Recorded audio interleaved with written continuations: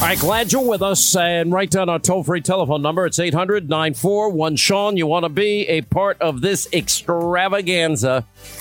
You know, I had a conversation with a friend of mine about how, you know, is it possible to bridge the divide in the country? And I'm like, I don't think so. I don't believe at this moment in time that those people that have dedicated themselves, and the worst part is some of them are very powerful people that even would break the law and use the tools of intelligence to do so. And we're hopefully going to get to the bottom of this, because I think that everybody that used those powerful tools of intelligence, everybody that did this, if we don't stop that and prevent that from ever happening again, we're going to lose the country. That's how severe it is. But you got this group of people. People, why can't we all just get along? How do you get along with people that, for whatever reason, have convinced themselves that Donald Trump is Satan, that cannot in any way, shape, manner, or form give this man credit for anything, no matter what he does?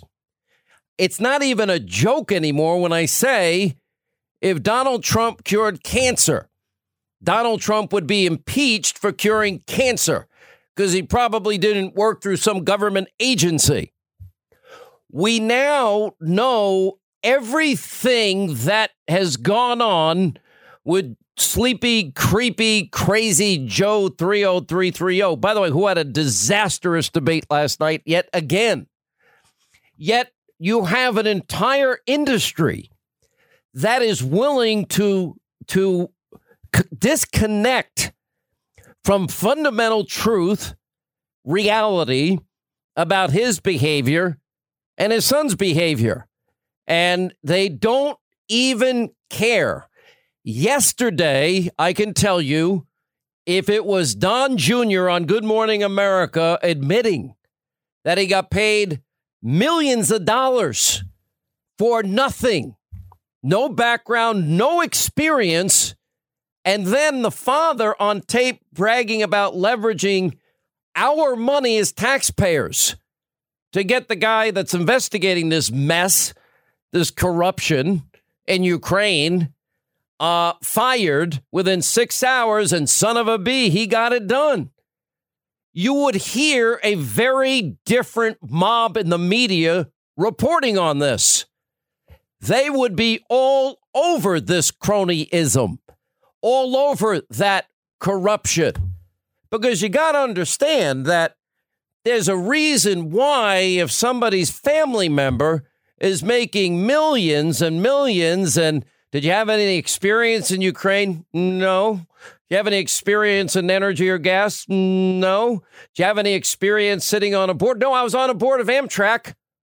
Then I thought, well, what experience did you have being on the board of Amtrak? Except that your father is a high-profile vice president. And similarly, China's even worse. I have not received 1 cent, 1 penny. Okay, even factcheck.org, liberal fact check, recognizes that that is parsing words, because even his own lawyer admitted he has equity. He just hasn't been paid out yet. The president has repeatedly said that you received $1.5 billion from China despite no experience and for no apparent reason. Obviously, fact checkers have said that that is not true. Look, this is literally has no basis in fact in any way. Have you received any money from that business dealing? No. At all? Not 1 cent? Not 1 cent. Definitely not $1.5 billion. It's crazy. They feel like they have the license to go out and say whatever they want. It feels to me like living in some kind of Alice in Wonderland, where you're up on the real world and then you fall down the rabbit hole, and you know the president's a Cheshire cat asking you questions about crazy things that don't bear any resemblance to the reality of anything that has to do with me. And so here's the answer. No one ever paid me $1.5 billion. It was a $1.5 billion deal. It started out as one. No experience with China, no experience with private equity. Why 10 days after he and his dad flew to China? That's cronyism. That is cashing in on your father's position. Now, the next logical question. Why don't we want the sons and daughters of politicians taking that kind of money from countries they don't know anything about, in industries that they know nothing about? What do you think they're giving the money for? Why? Because they just happened to meet Hunter and thought he was a great guy, so we're going to pay him $50,000 a month? No, they're hoping that they're buying influence. It's an investment for them. And this is why with media being dead and journalism being dead in this country and the double standard as it is, this is now an information war that's going on. This is worse than Pravda. This is worse than propaganda. I mean, Project Veritas revealing CNN is a full-on extension of the destroy Trump Democratic Radical Socialist Party. And they're even showing favoritism towards individual candidates. And they're getting their marching orders from their fearless leader, Jeff Zucker, every day. And then he just hands it off to his stenographer, Humpty Dumpty and company, and then all the on-air hosts. By the way, when are we getting this next installment from Project Veritas where apparently he'll be on tomorrow. And this is going to be Zucker giving direct questions in the middle of an interview we're expecting, We right? actually have on Hannity today something that he gave us, little tidbit teaser for tomorrow. That. Is it good? Oh, it's good. Let's play it. What do we? We have it. Stand by. It's also on Hannity.com. Okay, and here's the thing. Thank you. No, for wait, let's play it. Seriously, it's amazing. All right. So Jeff Zucker runs the show? Jeff Zucker runs the show. He will personally go into the control room, and if Jake Tapper was interviewing Kellyanne Conway, he one time, he went to the control room during that interview, and he was like, keep going, ask him questions, blow past the commercial breaks, keep going. And it turned a 7-minute interview into a 25-minute interview. Why? Because Jeff Zucker personally got on the phone with the executive producer of Tapper's show. What was happening? Or he got into his ear. He was interviewing Kellyanne Conway, and it was like a tough exchange. She was arguing back and forth with Jake Tapper, and Zucker told him on the earpiece, keep going, don't stop. Because you were jamming her up. Yeah. I mean, Kellyanne Conway is just whatever. So. I like the fact that you guys are jamming her up, though. Because she deserves it. She's lying all the time. One last thing about Ford. Is she? Or is she just... She is. Is a... So Zucker sees an opportunity just to nail him. So wait a minute. What I'm hearing here, and you read the transcript. I have not read it yet.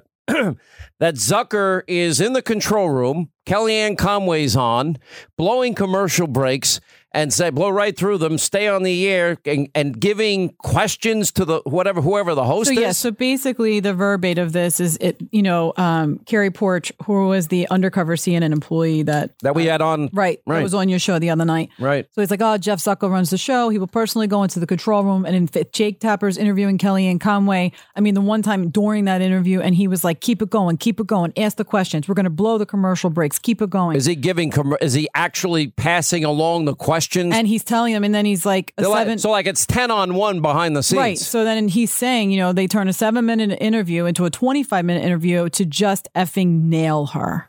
Because they think she's a liar. That's what they said. Basically, I'm sure anybody who went on that network, from what we're hearing here from Mr. Porch, who worked there, is that if you like Donald Trump, if you ever said one nice thing about him in your lifetime, they were going to destroy you. And that's what they do.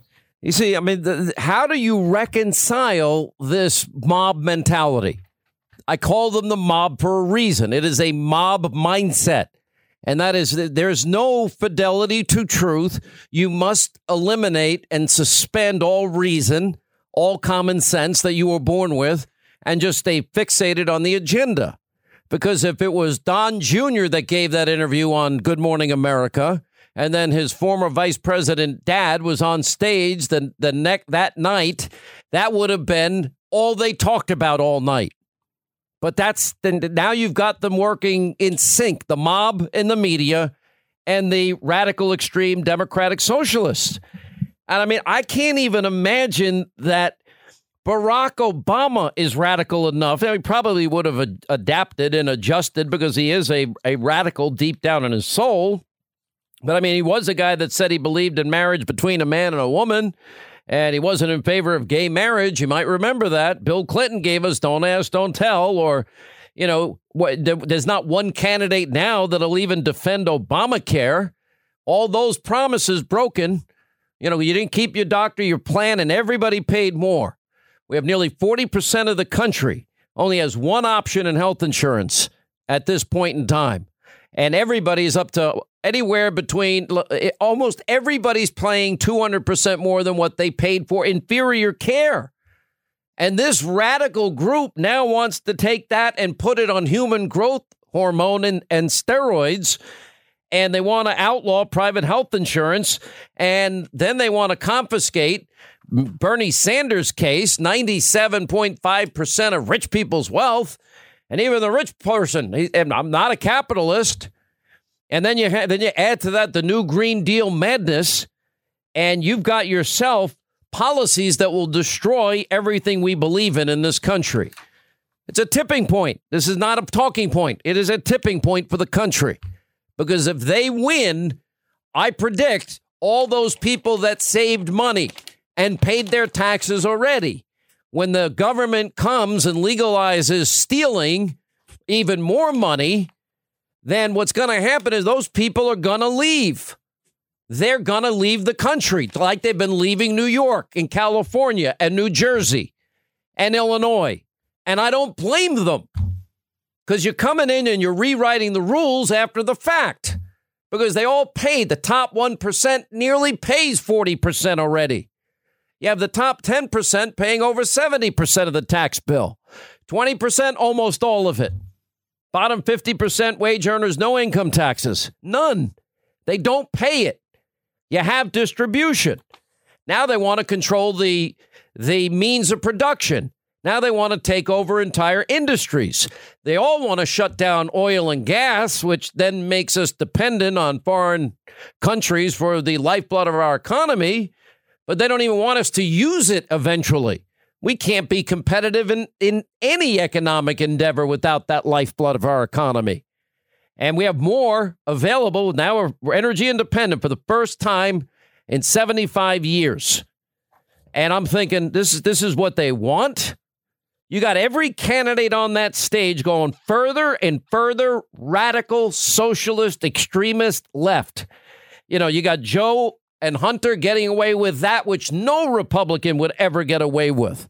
Just glossed over as if it's not a big deal. No experience in China, no experience, no background in any of these fields, but we're going to make millions and millions. And there's no cronyism there. There's no conflict of interest there, only if you're a Republican. And then the impeachment witch hunt. The never-ending desire to destroy a president. I'm telling everybody in this program, you really only have one choice and one option. We better defeat them because we're not going to be able to reason with people like this. And I mean at the ballot box, because if not, then you're going to get the government you ultimately deserve.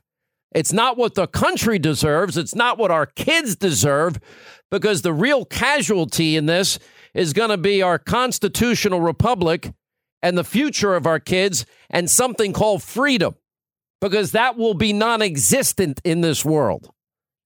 But they'll take care of every need you have until they can't afford it. What did Margaret Thatcher say? Yeah, socialism is great till you run out of other people's money. Even if we confiscate everyone's money, we could never fulfill the fantasies that they're offering. It was so lame beyond the radical socialist extremist policies. I mean, then of course, they just get a pass. You have any experience in China? No. Private equity? No. Ukraine? No. You have any experience in oil? No. Energy? No. Gas? No. Well, why do you think they were willing to pay you all this money? Well, the answer is to the question, Yeah, in the list that you gave me of the reasons why you're on that board, you did not list the fact that you were the son of the vice president. Of course, yeah. No. What role do you think that played? I think that it is impossible for me to be on any of the boards that I just mentioned without saying that I'm the son of the Vice President of the United States. You were paid $50,000 a month for your position? Look, I'm a private citizen. One thing that I don't have to do is sit here and open my kimono as it relates to how much money I make or did or didn't. But it's all been reported. If your last name wasn't Biden, do you think you would have been asked to be on the board of Burisma? I don't know.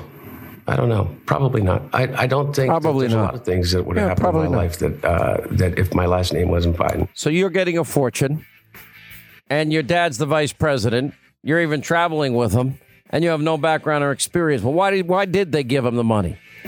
And the media buys that if you talk about it, it's a conspiracy theory. That's how sick liars they all are.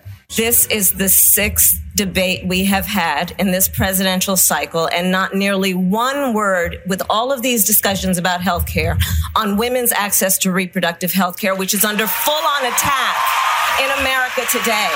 And it's outrageous. There are states that have passed laws that will virtually prevent women from having access to reproductive health care. And it is not an exaggeration to say women will die. Poor women, women of color will die because these Republican legislatures in these various states who are out of touch with America are telling women what to do with our bodies. Women are the majority of the population in this country. People need to keep their hands off of women's bodies and let women make the decisions about their own lives. Thank you, Senator. Is the goal of your plan to tax billionaires out of existence?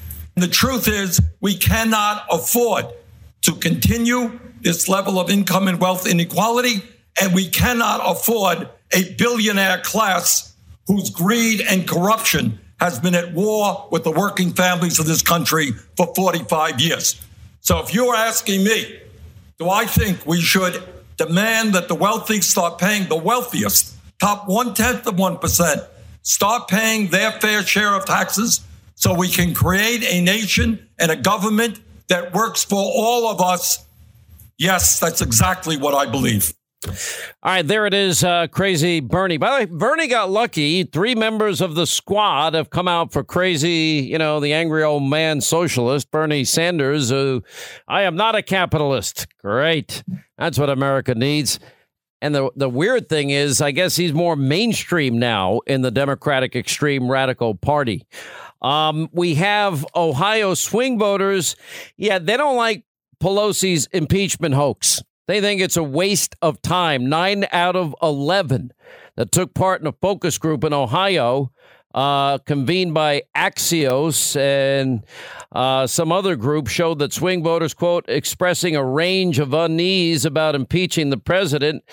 And anyway, so that's 9 out of 11. We have a 2-to-1 margin. Republican voters approve of Trump's withdrawal from Syria. That is a Economist YouGov poll. You've got some breaking news as well. You got Texas Democratic Representative Sheila Jackson Lee, senior member of the House Judiciary Committee, said that the Ukraine whistleblower should testify in the House on the impeachment inquiry, a notable dissent from their chairman, the cowardly Shifty Schiff. Now, why doesn't Schiff want to bring in the whistleblower? Number one, we've never needed a whistleblower. The whistleblower's never been a real whistleblower. It's been a whistleblower, only had hearsay, didn't have any direct knowledge of anything. And we have the transcript. They didn't expect that the president was going to release the transcript. And the problem now becomes, once that whistleblower testifies, that non-whistleblower is going to have to explain the contact with Adam, the cowardly Shifty Schiff's office. And that then puts him in jeopardy. Now we have House Republicans with a resolution of censure against the actions of Schiff. Then we're going to also get out of the whistleblower, non-whistleblower, their politics and how they're connected to sleepy, creepy, crazy Uncle Joe 30330. That then becomes a problem. So they don't want the whistleblower, non-whistleblower, to ever testify at all. And there are good reasons for all of this. By the way, Joe Biden's running out of campaign cash. It's just a matter of time now. Joe Biden is done. He's going to get that. He's weakened at a high level. That's why are all these people, maybe we need Oprah to get in, or Michelle Obama to get in, or maybe Bloomberg should get in. Because that means they know in their gut that Congressman Al Green is right. They better impeach him because they're not getting rid of him. Congressman, are you concerned that impeachment talk may actually help the president's reelection? I'm concerned that if we don't impeach this president, he will get reelected. If we don't impeach him, he will say he will get reelected. That's all we need. And that is correct. Now, one of the more telling aspects of what happened yesterday, you got, Pelosi was trying to answer this question today after refusing the authorization vote on the impeachment inquiry. This is huge news. You know what her biggest problem is? Nancy Pelosi can't get the votes to have a real impeachment inquiry. And this is where Republicans in the House need to stand united as one voice. And Republicans in the Senate, I know that there is a petition that is being circulated. I'll know more about it on Hannity tonight at 9, that amongst Republicans saying, we read the transcript, there's no impeachable offense. Don't even waste our time. That's coming. And there'll be enough senators that sign this thing, and that means that they're never going to get the magic number to convict. Now, how much more time are you going to waste to the American people? Because the American people can read it, and they can see the stench of politics all over it. And the other reason Nancy Pelosi still doesn't want an official inquiry, all the things that Newt Gingrich did for Bill Clinton and the Democrats back in the day, and actually have a real vote. And then we had the independent counsel statute, and Ken Starr identified 11 separate felonies. But then that would grant co-equal subpoena power, not only to the cowardly Schiff, but the ranking member in the committee level. And by the way, it would require that all subpoenas be subject to a vote of the full committee at the request of either the chair or the ranking member. And it would, by the way, provide the president's counsel the right to attend all hearings and all depositions. Now they're doing it behind closed doors, and maybe we'll release, the people that were screaming the loudest that they wanted the full unredacted Mueller report. Now they want to do everything in private. They don't want the public to be a part of any of this. And they don't want the president's attorney to have the right to attend the hearings and depositions that they have behind closed doors. They don't want to provide the president's counsel the right to present evidence. They don't want to or intend to provide the president's counsel the right to object to the admittance of bad evidence, false evidence, or politics to taint this thing. And they don't want to give or provide the president's counsel the right to cross-examine witnesses either, or provide the president's counsel the right to recommend a witness list. Or intend to refer all the findings to, Chairman Nadler either, because they've decided that the person they want to do this, they don't want Nadler to be the one. They want the cowardly Schiff, the biggest liar in Congress, the only guy that was on tape caught colluding. What is the nature of the compromise? The compromising materials, naked pictures of Trump and the naked pictures. Vladimir, see them? But of course, there's Vladimir. She show him the naked pictures, the compromising materials. Yep. Ohio swing voters, as I said, Pelosi's impeachment hoax is a waste of time. Mike Pence telling Pelosi's impeachment conspiracy theorists, hoaxsters to go pound sand. And they said they will not comply with the request from the House to turn over any documents related to the president's phone call with Zelensky. Why should they? This is not a real inquiry. They're not offering all the things that have been offered to the minority party in the past or to the executive branch in the past. Pelosi literally asked House Democrats if they want to make it official and have a real impeachment inquiry, and they said no. And Pelosi said that she will not stage the vote on the House floor to officially launch the impeachment inquiry. And that decision came after Democratic leaders returning to Washington after their 2-week recess had reached out to members of their diverse caucus to gauge the party's support for such a vote. After back-to-back meetings with party leaders and then the full caucus, Pelosi announced no such vote would take place. Let me be clear. She doesn't have the votes. It is political suicide. They might impeach him, a pure, a partisan political, misuse of what the constitutional process is.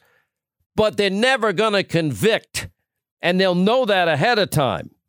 And Democratic aides, they're saying, well, the process remains fluid. So that means they're going to twist every arm of every Democrat in a Trump-won district in 2016.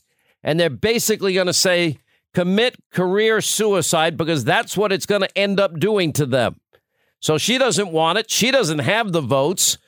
Then you got the battle with the extremists led by the Squad. You almost feel sorry for Nancy Pelosi, but not quite. Not quite at all. Anyway, and then what do they want to impeach him for? Well, because then they want to put in place this radical group of socialists. I mean, I'm watching last night. Beyond it being boring, they're dumb.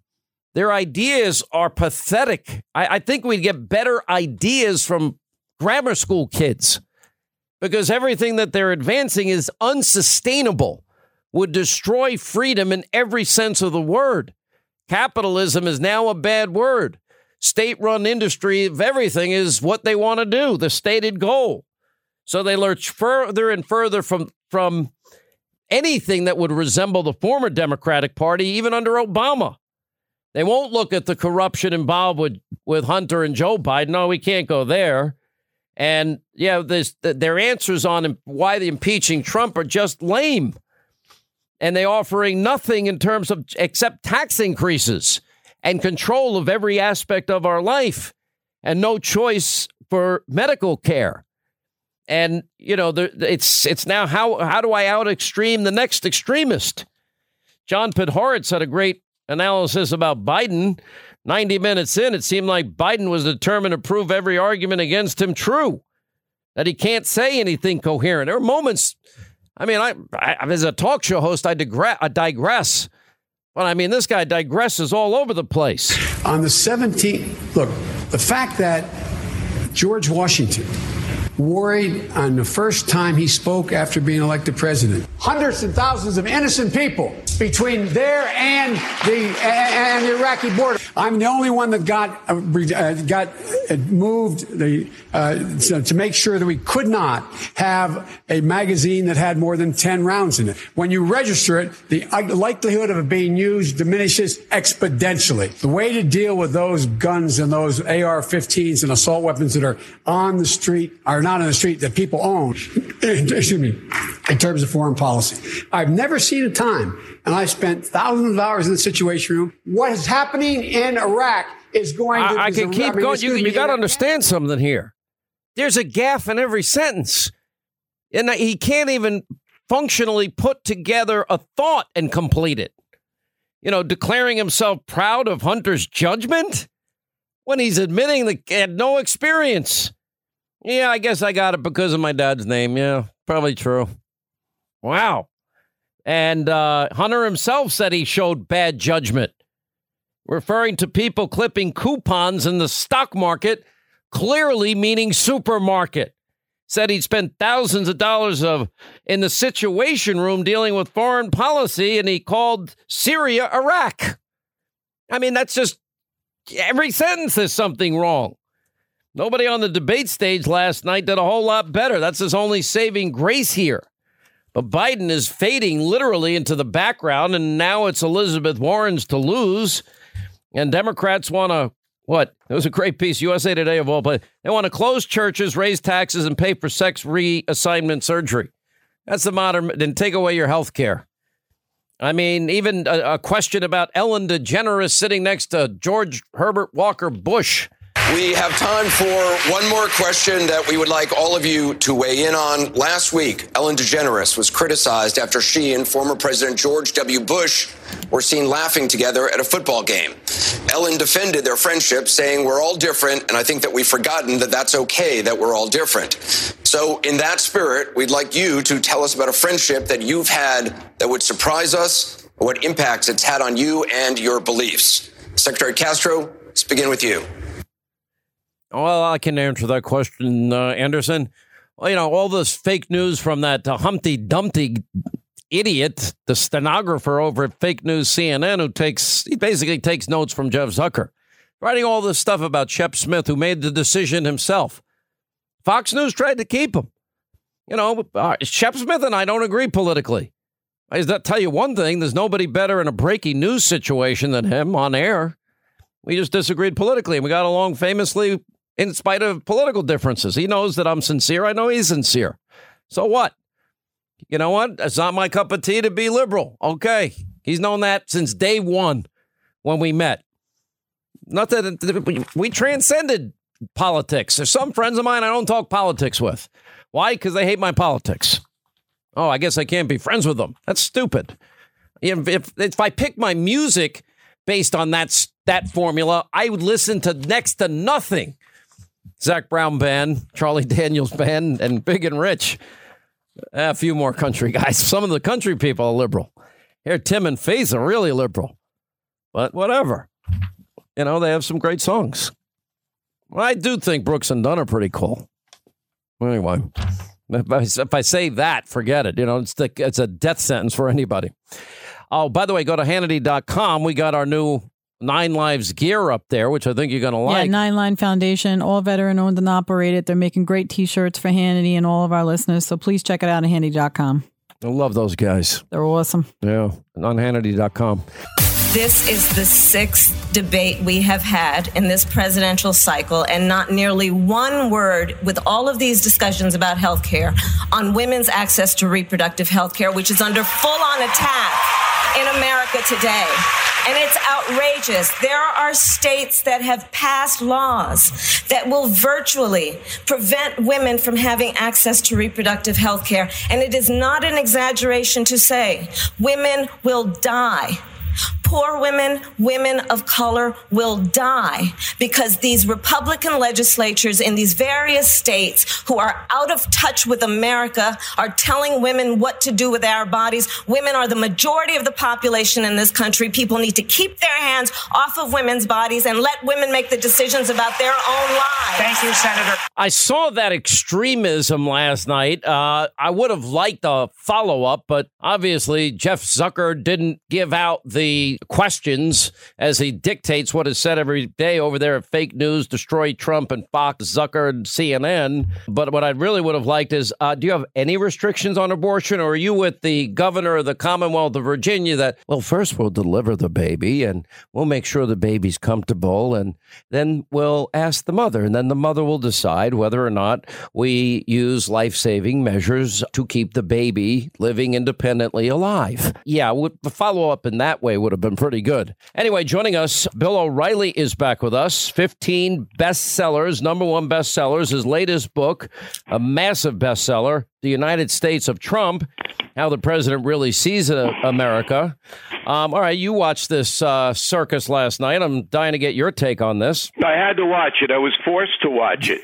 Who forced you? It's still going on. Isn't it still going on? You're supposed to watch, O'Reilly, you're supposed to watch my show because you're a loyal friend. What happened to that? I got 5 TVs, Hannity, and they're all on Hannity. You, except the one on the debate. Here's what struck me. With the exception of Tulsi Gabbard, she's the exception. All the others on the stage say America's a terrible place. It's really rotten. What a terrible, awful country we live in. That most American workers, they don't have anything, they're persecuted, and we're all racist and all of that, right? Everybody's got that line to a varying degree. Well, 3 hours before the debate, I was at Yankee Stadium watching the Astros beat the Yankees, and 50,000 people were with me. I didn't see any of that. I saw everybody having a pretty good time. They could afford the tickets and the hot dogs and the beer. Everybody was enjoying the game, America's pastime. I didn't see any of this. I didn't see any racism or homophobia or poor people that were sleeping in the car outside the stadium. I didn't see any of that. So is it me, Hannity, or am I missing all this? One of the things that frustrates me, and I know you like to identify yourself, and I think you are a pretty independent but more conservative-leaning individual. I'm not a Republican. You've known that for years. I am a conservative. I'm a registered conservative. And what I like most about Trump, it's not beyond the fact that we have a personal relationship, is all these things he's doing: ending burdensome regulation, largest tax cuts in history, freer, fairer trade deals, energy independence, even no more foreign entanglements, although I might want him to stay a little longer in Syria. It's a separate issue. That's what I believe for 31 years on the air, Bill. And every year, as a conservative, the Democratic candidate will say every conservative is racist, sexist, homophobic, misogynist, xenophobic, Islamophobic. They want dirty air and water. They want kids to die, granny and grandpa to eat dog or cat food before we throw them over the cliff. I don't get the vision, see? And that's why I think the Democrats are in trouble. And I think they know they're in trouble. So I'm going to ask all your listeners, if there was anybody on the stage last night, anyone, and take Trump out of the equation, all right, just take him out for a minute. Would you want any one of those individuals to be president of the United States with their vision of the country? One, just give me one out of 12. And I think the overwhelming answer for many Democrats is no. So you have a situation where the Democratic Party is weak and in trouble. Now, you're not going to hear that from the media. You'll never hear it. But that's what this impeachment thing is all about. It's what the media is frightened of the most, that if we don't destroy President Trump before the campaign really gets underway in the primaries, if we don't get him, he could win. Because we don't have a Bill Clinton. We don't have a Barack Obama. We don't have anybody that can really stand up. Tell me if you disagree. Barack Obama would not fit in with this radical crowd. He'd be too conservative. I have a good relationship with Barack Obama, and I always have. By the way, I never understood that, but go ahead. Well, it was based on helping poor kids, the Brothers Keeper thing. I worked with him on it, and I got to know him a little bit. But I'm going to say this with no disrespect for Barack Obama. If he were running now, he would adapt. Agreed. He would go left because his instincts are left. His instincts are the government knows what's better for you. And that was behind Obamacare. So we have a country now. There's a separation of the 50,000 people in Yankee Stadium, half of whom you would assume it's New York, were liberal. And the 12 on the stage are telling you that this is a horrible country. We don't do anything right. Nothing. There's nothing that Donald Trump does right. Nothing conservatives do right. Nothing. And if you even talk to a conservative, Ellen DeGeneres, we're going to try to hurt you. And added to that, guys like Beto O'Rourke, who are fascists, who are saying, if you don't believe the way I do, church, we're going to pull your tax exemption. If you have a gun, we're going to come in and take it if we want to. And we don't care about the Second Amendment. He's a fascist. All right, you add that into this crazy mix. And finally, Bernie Sanders at the end of the debate saying that worldwide unfettered capitalism is the biggest evil on the planet. Well, how on earth do you think the United States got to be the wealthiest country in civilization and could provide a good, honest living for 330 million people if they're willing to work hard? How did that happen, Senator? You know, it gets me angry. Now I'm getting worked up. Hannity, because this is a fraud. You know, I wrote the United States of Trump because the attacks on Trump are a fraud. I righted the record in the book. All the racist stuff, all the he's evil stuff, I just take it one by one. Now we have an entire party perpetuating a fraud on the American people, aided and abetted by the media. It has never been this bad. I've never worried about the future of our country as much as I do now. I know it's sort of cliched to say that this is a tipping point, but this really is a tipping point. I mean, if people get away with the deep state activities that they've been involved in, and we don't have equal justice or application of our laws, and you get people abusing the powerful tools of intelligence and try to actively undermine the president with a soft coup, then these radical views ever get in place. Let me tell tell you what rich people are going to do if any one of those candidates get elected. They're going to leave the country. I know. They're leaving New York, where we live. They're going to Florida and North Carolina. The country is depending on one man, and he's not a politician. His name is John Durham. He's a U.S. attorney investigating the quote-unquote deep state, how they tried to destroy Donald Trump's campaign and then after he was elected. John Durham is now the most important man in the United States. His report will be out in the spring, I believe, and if he uncovers it and blows it out of the water and people are arrested, I believe that could be the tipping point back. In the meantime, President Trump should wise up. He's got a huge opportunity to do just what you and I are doing right now, to tell the American people, look them in the eye, not tweet, do it in person. You are being misled. This is a giant fraud. And if it continues, this country is going to be damaged beyond repair. Spell it out, Mr. President. I think what's happening between all of the ways that they've now tried to take this president down and it's failing. I mean, listen, yesterday was a pivotal day. Nancy Pelosi can't take that vote because 40 of her members, her caucus members, are in districts that Donald Trump won in 2016 that he's going to win again in 2020.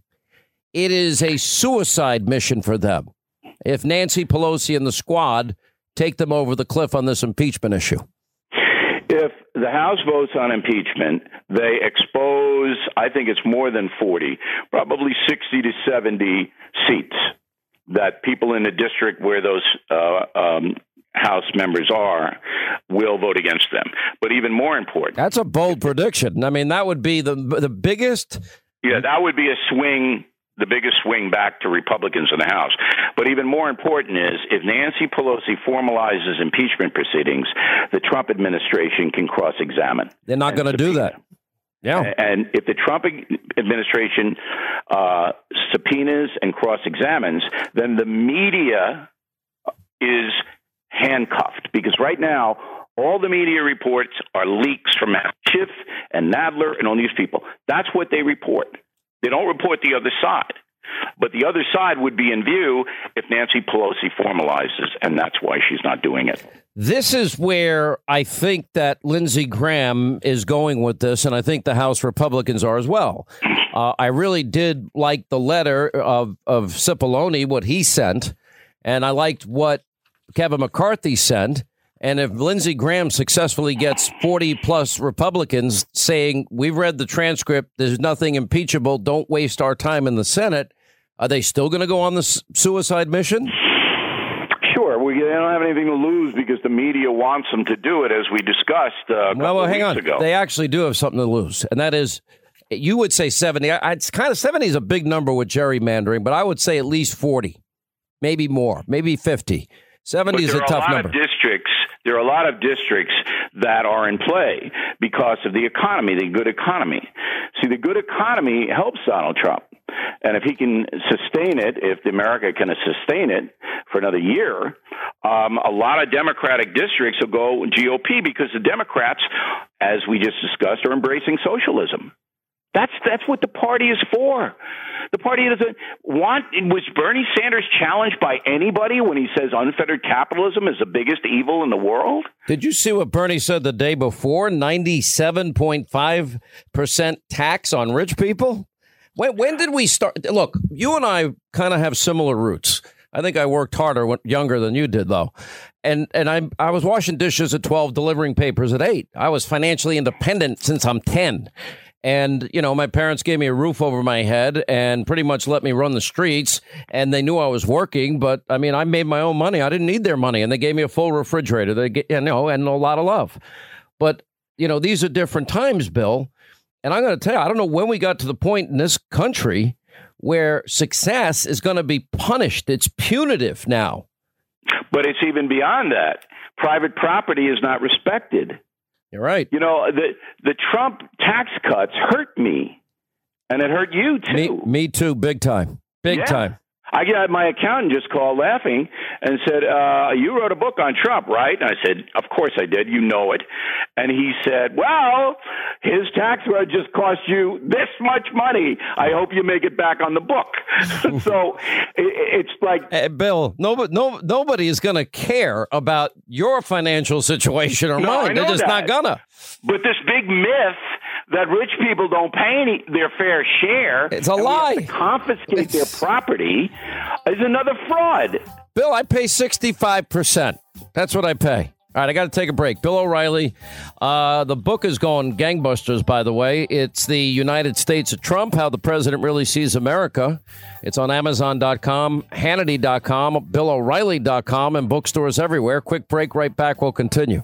All right, 25 now till the top of the hour, 800-941-SEAN if you want to be a part of the program. I know so many of you, we're just so wrapped up in a news cycle that we just haven't taken enough calls. And some of you I know are just dying to get out. It's a catharsis, how you're feeling. And so many of you have great comments. So we want to leave plenty of time for the phones now. Let's go to Jim is in Ohio. Jim, how are you? Glad you called, sir. I'm great. How are you? I'm good. Thank you. After watching the Hunter Biden interview, it became clear to me that what's not being said here is all roads take us to the same place. We all, in our hearts, know that Joe Biden facilitated, participated in, was aware of Hunter Biden's position at the worst. But even if you assume at the best that there was this one conversation, and the only thing that was said is, I know what you're doing. He's still not fit to be president. Where are the questions? Where are the admonishments? Where are the son? Hell, you can't do this. We need transparency on this. We need to disclose this. Even if you can assume that he was, blind to everything that was going on, that makes him just as unfit to be president as participating in this. You know, the greatest evidence of everything you're saying being true is the fact that Hunter Biden now is saying, if my dad is president, I will never join any foreign boards. The interview yesterday was a disaster. Well, what experience do you have sitting on an energy company's board and getting $50,000 a month? I think it's higher, but there's been mixed reports. I didn't have any, which was just about the same as that. No experience in the country, gas, energy, oil, none. Well, I sat on another board of Amtrak, and I'm like, great, Amtrak. And what does Amtrak give you? What's his qualifications for that? He traveled on Amtrak one day with his dad? And what about China? 10 days after he goes to China on Air Force Two? Well, I haven't taken a penny. Yeah, nice try at parsing words, because even your lawyer's pointing out you have equity that's coming your way, and it's estimated to be $20 million. Now, if a vice president's kid is getting all this free money with no expertise, what do we call that? Buying influence, a conflict of interest, cronyism, pick your word. Nobody said that anything's wrong here. I never talked to my son about any of his business dealings. Even that is contradicted by them. You see, the difference, Jim, is you live in Ohio, okay? To believe that this is all okay, you have to have the mindset of the lunatic left in this country, which is in New York and D.C. and San Francisco and Los Angeles. Because you have to defy, you have to lose all fidelity to truth, and you have to defy common sense and logic to get there. And the problem that the media mob and Democrats have is most people that make this country great, that don't live in that sick sewer world of theirs, are not buying this lie. Anyway, does that make sense? The people see it. It makes perfect. Who can start the investigation? We keep asking, is anybody going to investigate this? Who can start this investigation? And why aren't we calling I'd like to get answers to a whole bunch of them. But all right, Jim, listen, thank you in Ohio, heart and soul of America, like Oklahoma, where Ron is calling in. What's up, Ron? How are you? Sean, you're a great American. You too, my friend. Thank you. I'm really concerned about what's going on. The IG report seems like it's never going to come out. Matter of fact, it was delayed once so that other witnesses could rearrange their statements. Bill Barr and his associate are, I guess, uncovering all kinds of things or re-uncovering. And all this time that it's dragging out, Hillary is going to be able to throw her hat back in the ring because so far there's been no referrals made. There's been no there's been no interviews, no anything with her under oath. And oh, by the way, the Democrat Party has really nobody to pick from out of that whole group of clowns. I'm afraid not only is she going to escape, but I'm afraid she's going to be able to get back in the office again because I'm worried really that we're still dealing with the deep state. We are. And this long-awaited report, you're right, there was a last-minute, well, let's just say people that knew that they probably were going to be in trouble started talking. That was part of the delay. What we've been waiting for now is we know that Inspector General Horowitz, this is more about FISA abuse, although we're told it may go beyond that, has been in the declassification process, and the FBI and DOJ are working together. I'm hearing Director Rowe is not particularly cooperative, and he wants to redact significant portions of it because it makes his agency look bad. And, well, I'm sorry, but Director Rowe ought to be just the opposite. He ought to be more transparent. Let us know what happened so that he can be the guy that fixes the corruption that existed and the abuse of power that existed at the highest levels of the FBI, because that only helps the rank and file, the 99% of good people that work there. So we're waiting. It's an we're all anticipating it. I think the evidence we already know is enough to burn a lot of people, and they get in a lot of trouble. It's not going to be tomorrow, according to my sources, so hopefully early next week. That's my hope, and we'll have to wait and see. Clark in Alabama. What's up, Clark? How are you? Hey, Sean. Is it Roll Tide or War Eagle? Where are you? No. It's only Roll Tide at my house, buddy. Okay, got it. Only one or the other.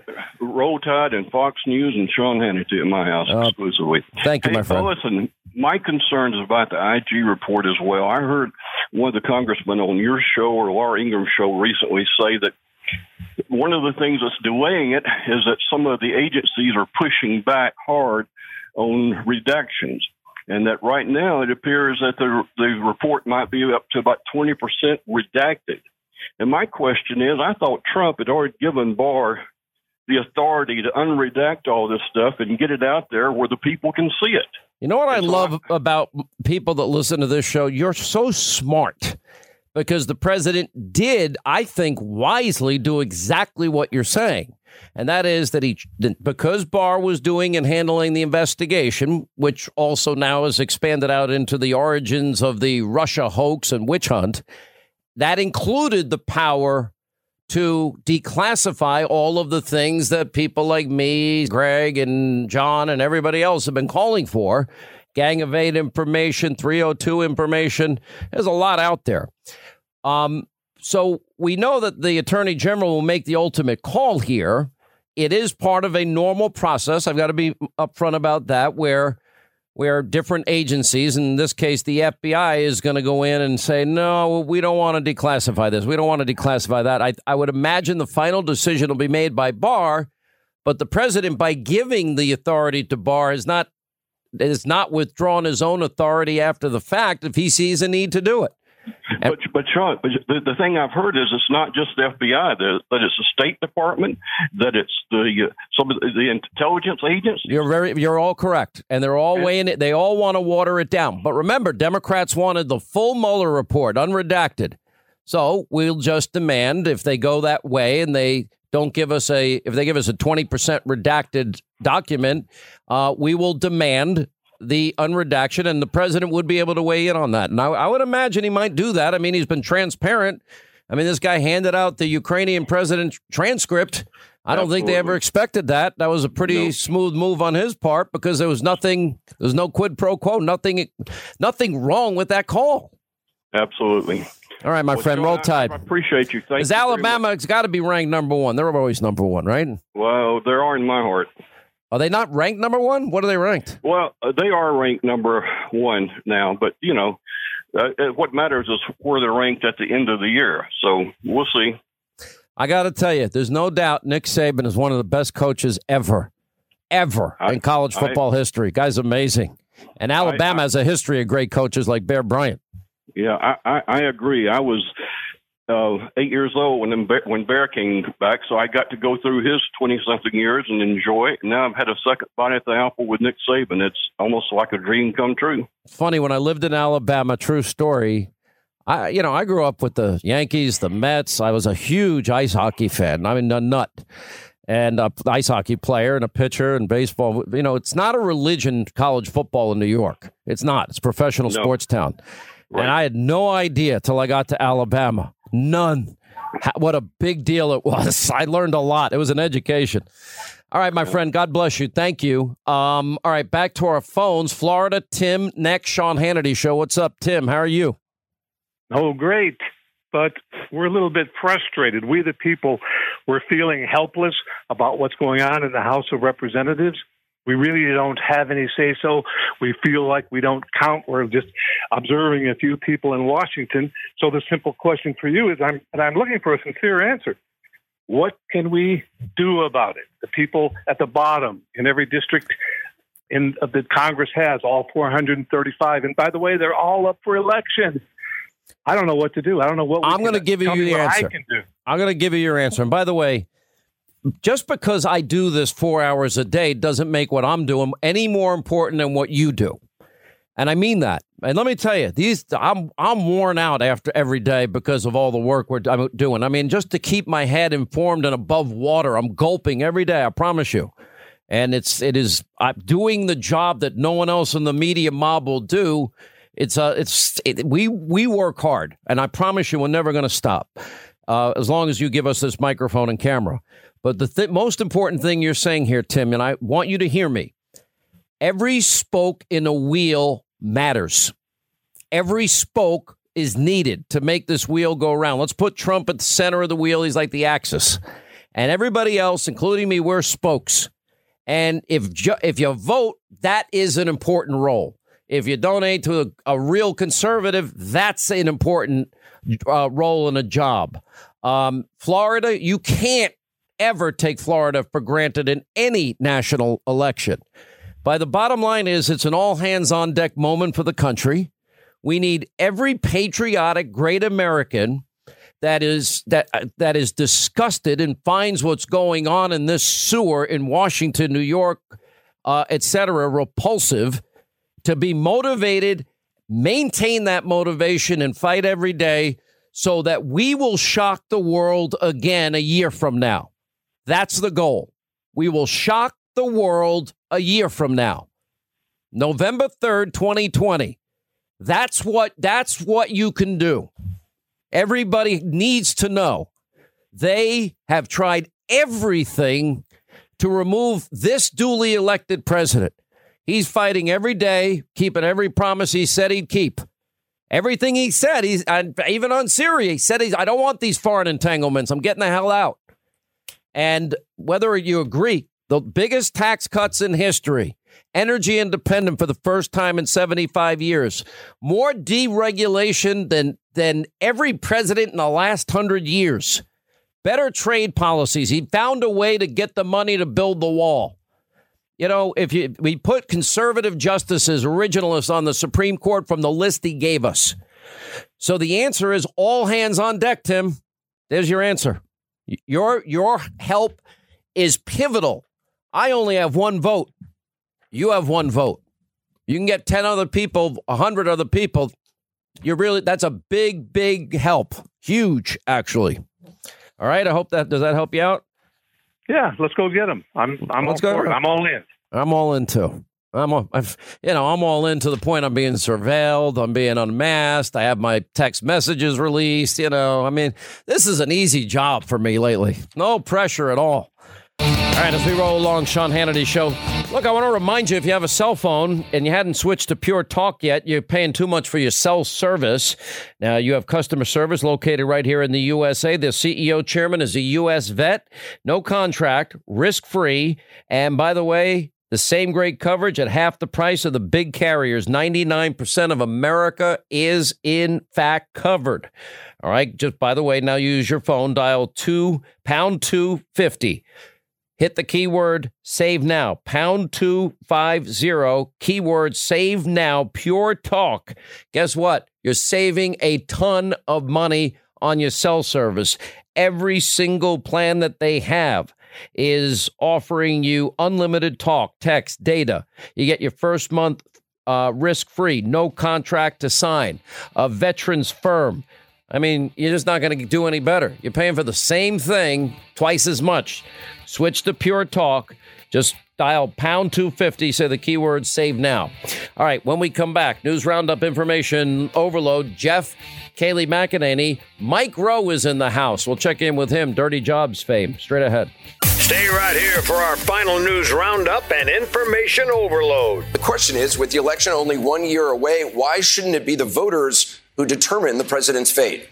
Because sometimes there are issues that are bigger than politics, and I think that's the case with this impeachment inquiry. Impeachment is the way that we establish that this man will not be permitted to break the law over and over without consequences. The impeachment must go forward. Senator Sanders, do Democrats have any choice but to impeach President Trump? Please respond. No, they don't.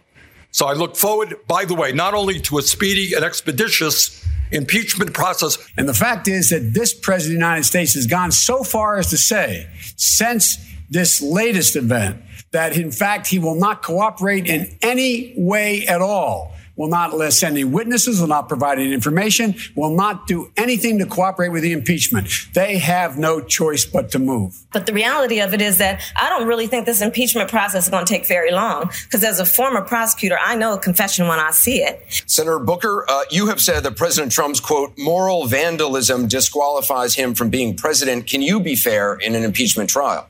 Please respond. So I swore an oath to do my job as a senator, do my duty. This president has violated his. I will do mine. We can do two things at once. That's our job. We have a constitutional duty to pursue this impeachment. Secretary Castro, is impeachment a distraction? Not at all. We can walk and chew gum at the same time. Mayor Buttigieg, you have said that impeachment should be bipartisan. There's been obviously very little Republican support to date, yet Democrats are proceeding. Is that a mistake? Well, it's a mistake on the part of Republicans who enable a president whose actions are as offensive to their own supposed values as they are to the values that we all share. Look, the president has left the Congress with no choice. Serious issues that have been raised around this phone call that he had with the president of Ukraine and many other things that transpired around that are what caused me to support the inquiry in the House. And I think that it should continue. So, in fact, impeaching and removing this president is something that the American people are demanding. They're the voice that counts, and that's who I went to, the American people. I support impeachment, but we shouldn't have any illusions that impeaching Donald Trump will, one, be successful, or two, erase the problems that got him elected in 2016. If we do not hold him to account, if there is not justice, not only have we failed this moment, our Constitution and our country, but we have failed everyone who has sacrificed and laid their lives down on the line, and we cannot do that. Your signature, Senator, is to have a plan for everything, except this. No plan has been laid out to explain how a multi-trillion-dollar hole in this Medicare for All plan that Senator Warren is putting forward is supposed to get filled in. And this country will be even more divided. Why unnecessarily divide this country over health care when there's a better way to deliver coverage for all? Senator Bernie's being honest here and saying how he's going to pay for this and that taxes are going to go up. And I'm sorry, Elizabeth, but you have not said that. And I think we owe it to the American people to tell them where we're going to send the invoice. And I appreciate Elizabeth's work. But again, the difference between a plan and a pipe dream is something that you can actually get done. And we can get this public option done, and we can take on the pharmaceutical companies and bring down the prices. But I want to give a reality check here to Elizabeth, because no one on this stage wants to protect billionaires. Not even the billionaire wants to protect billionaires. We just have different approaches. Your idea is not the only idea. I think simply because you have different ideas doesn't mean you're fighting for regular people. Senator Warren, I just want to say that I was surprised to hear that you did not agree with me that on this subject of what should be the rules around corporate responsibility for these big tech companies, when I called on Twitter to suspend Donald Trump's account, that you did not agree, and I would urge you to join me. I don't just want to push Donald Trump off Twitter. I want to push him out of the White House. That's our job. Join me in saying that his Twitter account should be shut down. But I think we need to be focused on lifting people up. And sometimes I think that Senator Warren is more focused on being punitive or pitting some part of the country against the other, instead of lifting people up and making sure that this country comes together around those solutions. Do you oppose a wealth tax? Senator Warren is 100% right that we're in the midst of the most extreme winner-take-all economy in history. And a wealth tax makes a lot of sense in principle. The problem is that it's been tried in Germany, France, Denmark, Sweden, and all those countries ended up repealing it because it had massive implementation problems and did not generate the revenue that they'd projected. If we can't learn from the failed experiences of other countries, what can we learn from? We should not be looking to other countries' mistakes. She referenced me. I agreed with the great job she did. And I went on the floor and got you votes. I got votes for that bill. I convinced people to vote for it. So let's get those things straight, too. Senator Warren, do you want to respond? I am deeply grateful to President Obama, who fought so hard to make sure that agency was passed into law. All right, there you hear the socialist, radical, extremist madness from last night. Glad you're on board. 800-941-SEAN if you want to be a part of the program. You learn a lot here. One of the things, if you thought Obama was liberal, think again, because they're making him almost look like a conservative. He could not survive with his radical agenda with this new crop of extreme candidates here. They want to outlaw private insurance, Medicare for all. That means you'll have no option. We now have nearly 40% of the country that has only one health care option. 200% increases, whatever happened to keep your doctor, keep your plan and save money. You only have one choice in almost 40% of the country. Everybody's paying 2-3 times what they were paying. Then we'll outlaw. Then we'll have the new Green Deal on top of it. Bankrupt everybody. And then we're going to punish the successful and the wealthy to the point where everybody that has anything in this country is going to leave. That is your modern extreme left-wing Democratic Party. All right. Joining us now, Kayleigh McEnany is with us, National Press Secretary, Trump 2020 campaign. Jeff Lord, author of the bestseller Swamp Wars, Donald Trump and the New American Populism versus the Old Order. Guys, great to have you back as usual. All right, so I want you both to do this. I want you to weigh in on, and maybe Kayleigh, we'll start with you, a comparison between, say, Mayor Pete, Mr. Buttigieg, to Obama. If you make the comparison, Obama looks like a right-winger. What do you think? Yeah, President Obama is entirely left behind by this field. This is a field of radical leftists. And look, that includes Joe Biden. Joe Biden is just as far left as his peers. He wants a public option. That's something Obama shunned. It's something that would root out employer-provided insurance. But you have Joe Biden advocating for that. He wants to eliminate fossil fuels. All of these guys, from Mayor Pete to Joe Biden, to Elizabeth Warren, to Bernie Sanders, they are as far left as you can get. And the fact that Elizabeth Warren is now the front runner tells you all you need to know about exactly where the Democrats of 2020 stand. And Jeff, what's your take on that? I want you to speak to this. You served for Reagan. You worked in the Reagan administration. Warren is promising everything under the sun, but can't explain how she's ever going to pay for it. She can't even answer the simple question that's been asked now 1,000 times about middle-class taxes being raised. That is so right. I mean, I just find it amazing that President Obama is rapidly becoming an outcast in his own party. And here is his own vice president running for this nomination, and they're going after him.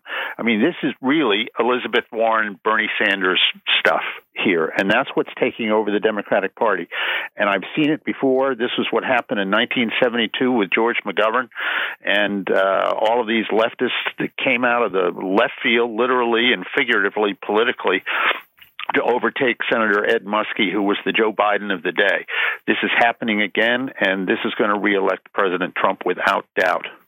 And then when talking to Tapper on a hot mic says, well, I can't say that. Oh, I can't say that. Welcome back. We have with us Massachusetts Democratic Senator.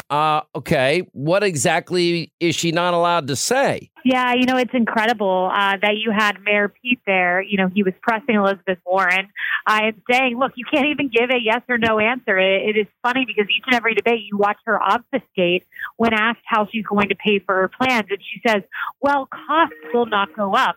This tricky little gimmickry about costs not going up. Well, what she's really saying is your taxes will go up, and I'm going to conflate that and use the word cost. And Mayor Pete hit the nail on the head when he said, give a yes or no answer. Are taxes going up? She wouldn't give the answer, so I'll give it for her.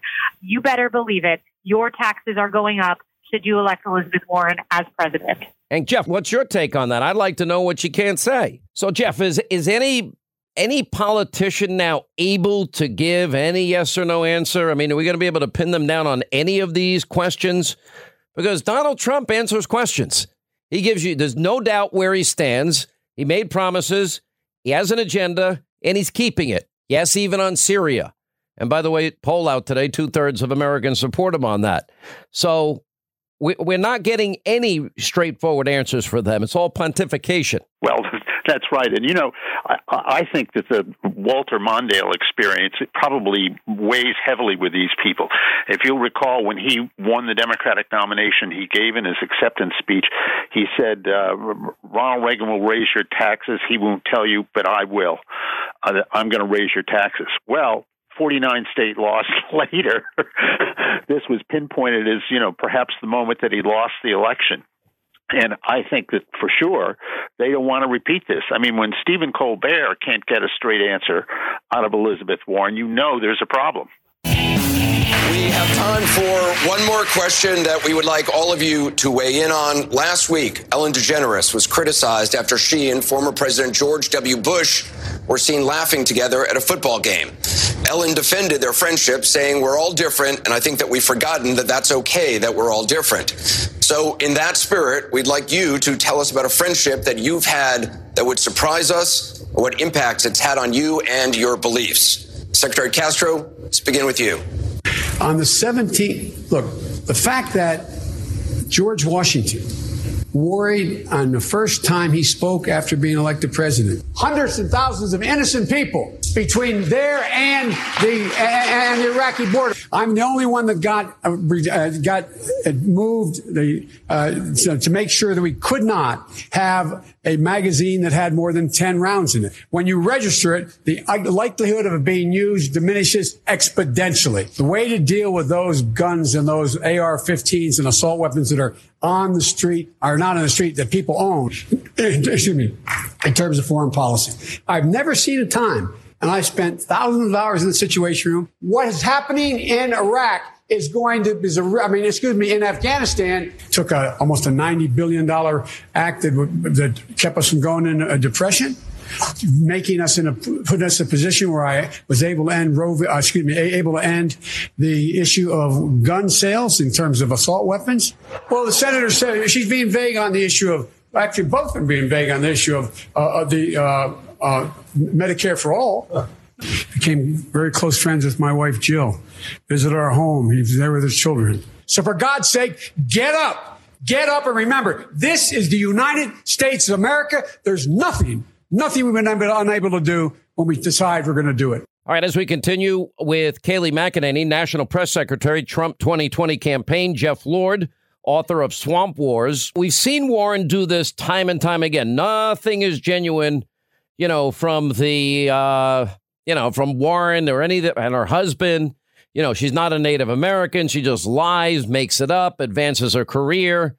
CNN had no interest in Tulsi Gabbard. She got no time, just like the Project Veritas videos revealed yesterday. And so I guess CNN has decided, Kaylee, that Warren is going to be their candidate. Yeah, I think Elizabeth Warren is going to be the nominee. At this point, it certainly looks that way, and I don't see the dynamic changing. But let's be clear. I know that CNN, MSNBC, they'll try their best to cover for her, but she's a serial liar. She has a history of lying. She literally, we know, lied about her Native American heritage. As it turns out, she's only 1,024th Native American. Then we find out she lied and said she didn't get a job because she was, quote, visibly pregnant, only to be contradicted by her own words a decade earlier. She has a real problem with the truth. So as much as they try to cover for her, I can tell you this, we'll be shining a light on the mistruths of Elizabeth Warren, and there are many more to come. That's just the tip of the iceberg. All right, Jeff, you agree with Kaylee. You think Warren's it? In a sense, I think Elizabeth Warren, she's very much an intellectual, and she lives in her head. She would be the perfect contrast to the president, who is, of course, a practical businessman. And Americans get this. This is one of the reasons why they like him, that he breaks the mold, that he's very down to earth. They love it. She lives in her head, and she'll pay a price for that politically. All right, guys, Jeff, Kaylee, thank you. 800-941-SEAN, toll-free telephone number. You want to be a part of the program. Our good friend Mike Rowe stops by. That's coming up at the bottom of this half hour, and your calls straight ahead. At 25 to the top of the hour, toll-free telephone numbers, 800-941-SEAN, if you want to be a part of the program. So I got addicted to one of these cable shows called Dirty Jobs. And I'm thinking this is my whole life unfolding before my eyes because I did all of them, not the ones that Mike Rowe did. But I just love the stuff that people do in their lives. And I love the fact that Mike would throw himself into whatever the work was. And some of it was pretty dirty stuff. Mike Rowe, anyway, he's become a friend over time. Really admire him. And he's written a brand new book. It's called The Way I Heard It. It's part stories from his podcast and part memoir on his part. And Mike, by the way, Mike Rowe works. He has a foundation, and they give scholarships to students pursuing a career in the skilled trades, which I think is amazing. One of the best things I ever did in my life was spend 10 years. Let's see, I built houses and I rehabbed houses and I was a painting contractor, learned how to hang wallpaper, was a wallpaper and painting contractor. Sure. Then I did rehab, fell off a roof 3 stories, hit my head, became a conservative, had a dislocated arm and a broken radial head, and laid tile. I love finish work. You should write a book. I'm not writing a book about that. Nobody cares. I'm writing a book, but it's not going to be about that. Here's some unsolicited observational advice. How are you, by the way? Good to see you. I'm great. You too. Get some cameras, dude. Get some cameras and put them out here and chronicle what your listeners can't see. Get it on video. I'm on TV an hour a day. Not like this, you're not. I like the intimacy of radio. I just spent 20 minutes with this traveling circus you call a crew. They're fantastic, by the way. They're the best. But you should hear what they say about you when you're not listening. They say it to my face. It's remarkable. It's remarkable. By the way, am I not the best boss? By the way, I buy everybody in there lunch, dinner, every day. Every one of those people in that room get big bonuses every year because I love them all. I do the same for my people, but I chew their food.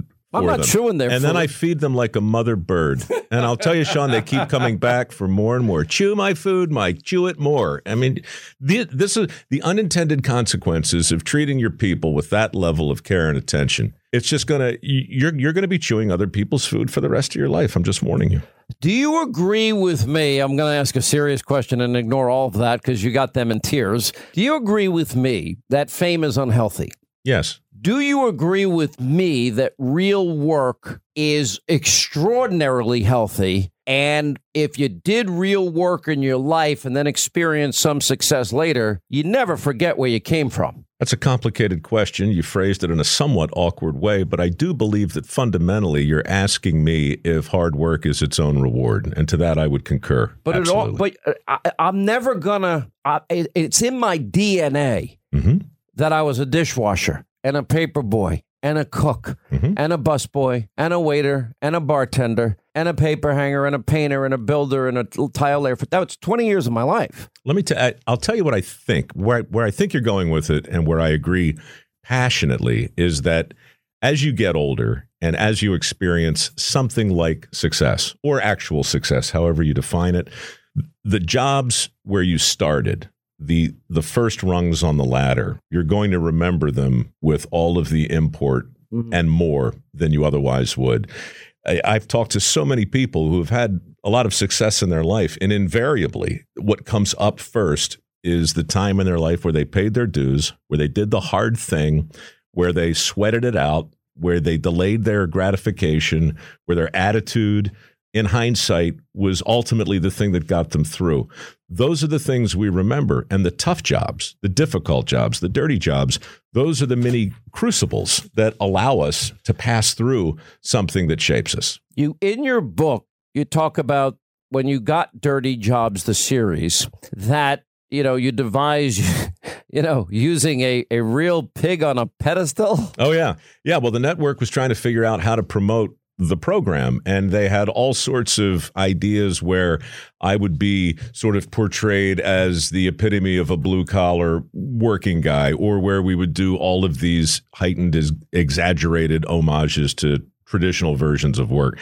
At the same time, I think it was MasterCard was doing that whole "What's in your wallet" campaign. Yeah. And I wanted to say, what's on your pedestal? What is it that you actually admire? And so rather than put a person on it, I wanted like an icon. And a pig, to me, was the epitome of both dirty jobs, hardworking. They certainly make the ultimate sacrifice for us. So I put a pig on a pedestal, a white pedestal. And while we filmed a series of ads for the show, this pig crapped in a way that I haven't seen an animal crap in a long time. I mean, all different varieties of crap, right? It was the small, tasteful little pieces of poo and explosive diarrhea. And when we were done shooting this promo, that white set that we were on had looked like you had painted it brown many years ago during one of your first jobs. You get very personal in this book. You talk about your parents, the best advice about your grandfather, a betrayal of a trusted financial advisor you thought was a friend. Yep.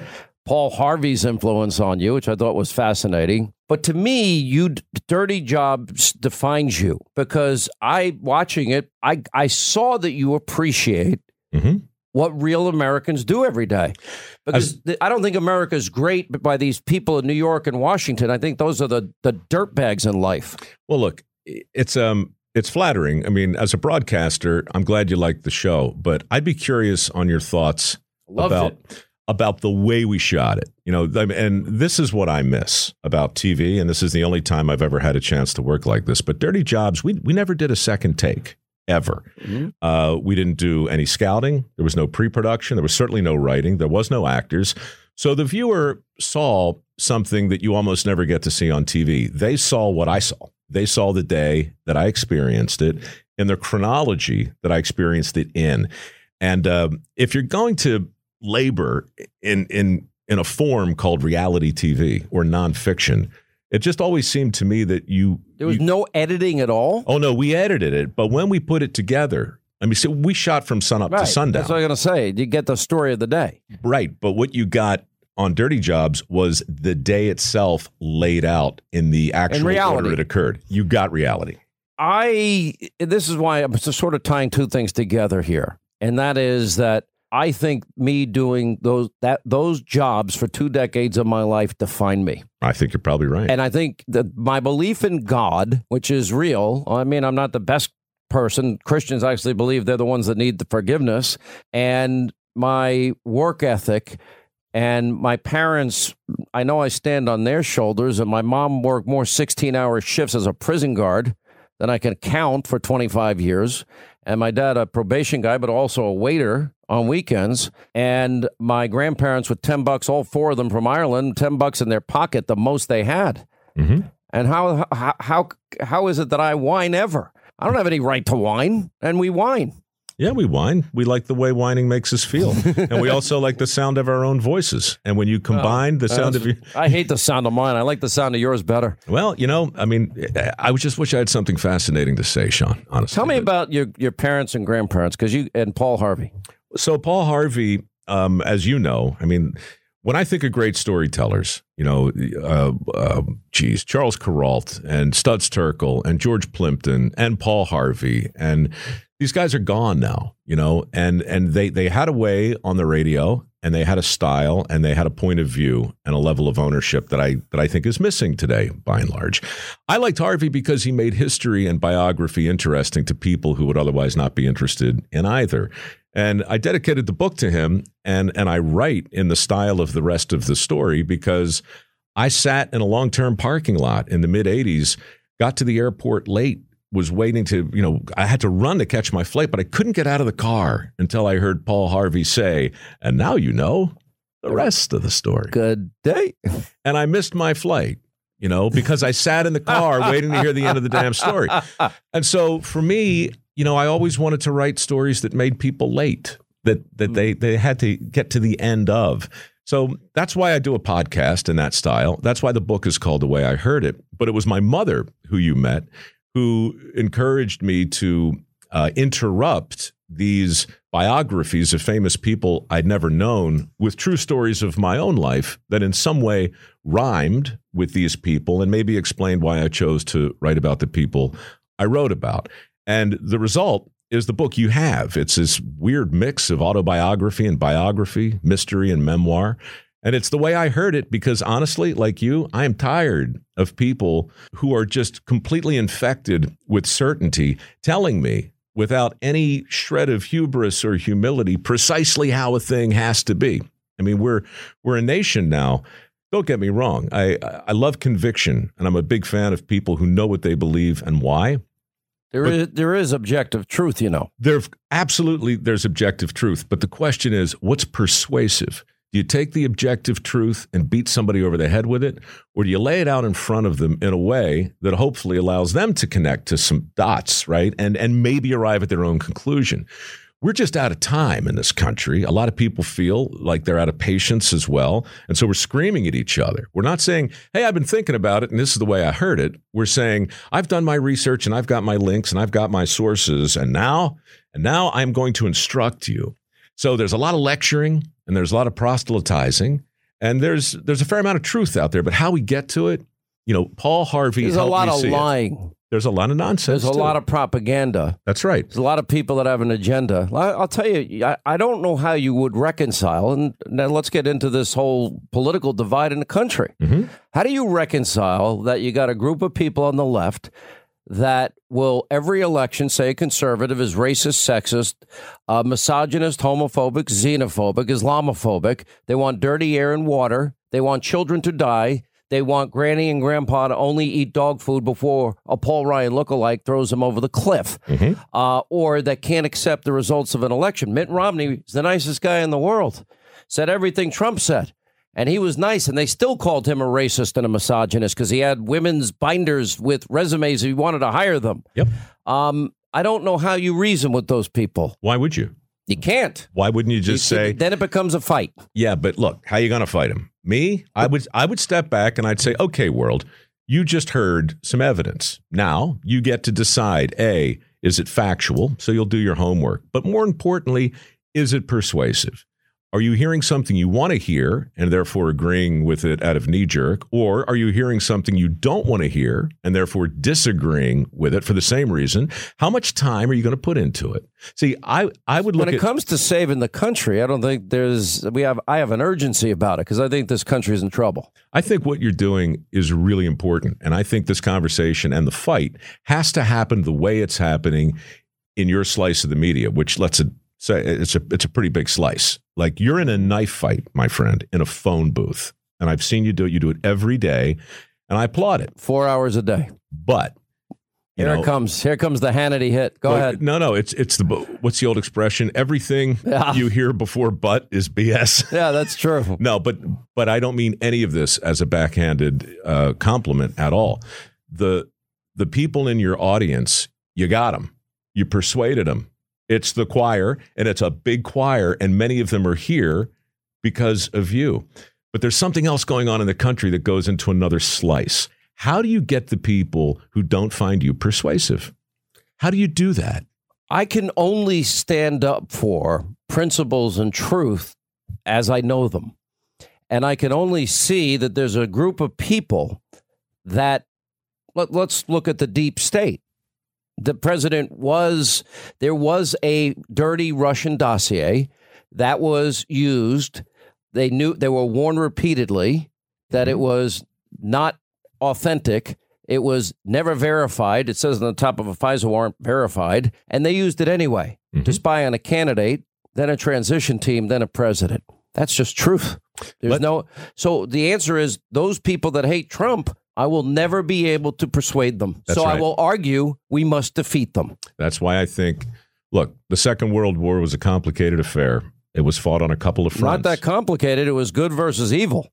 Well, it's pretty simple when you look back at it. But when you're in the midst of it, you can't win in Tarawa. You can't win in the South Pacific and be in the Ardennes at the same time. You've got a German problem. You've got a Japanese problem. You've got to fight those wars in different ways. Tojo, Hitler, the last century, 100 million human souls destroyed. Mm-hmm. That's 100 a fact. million. That's a fact. That's a fact.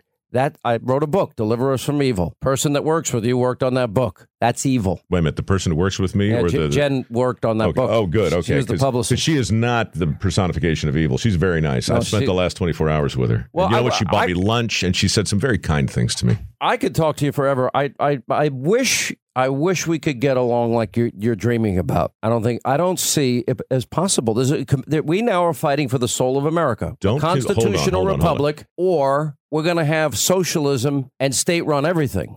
You get the last word. So I can't disagree, but I think you have to agree, too, that when you frame it in a binary choice, you're going to get in a binary world, and the shades of gray will go away. It's going to be a black and white thing. Now, you see it that way, and I'm not even disagreeing with you. I'm just saying there are people out there that can be persuaded. Do you agree with this? This is a live free, choose freedom, or America dies. Do you agree with that? Yeah. I actually do, but my friends who are inclined towards socialistic leanings aren't going to be persuaded by that argument. No, not at all. So I have friends that are. Time's up, gentlemen. Shep Smith and I got along. Nobody would believe that. I believe it. Yeah, you're a reasonable guy. The way I heard it, Mike Rowe. It's on Hannity.com. Do you have a website, MikeRowe.com? Yeah, MikeRowe.com/book is a fine place to get it. Or bookstores everywhere. Good to see you. You're a good man. Thank you for having me. And honestly, I applaud what you're doing. I applaud what you're doing. Thank you, sir. I applaud louder. Good. I deserve it more. Yeah, but I'm clapping for myself.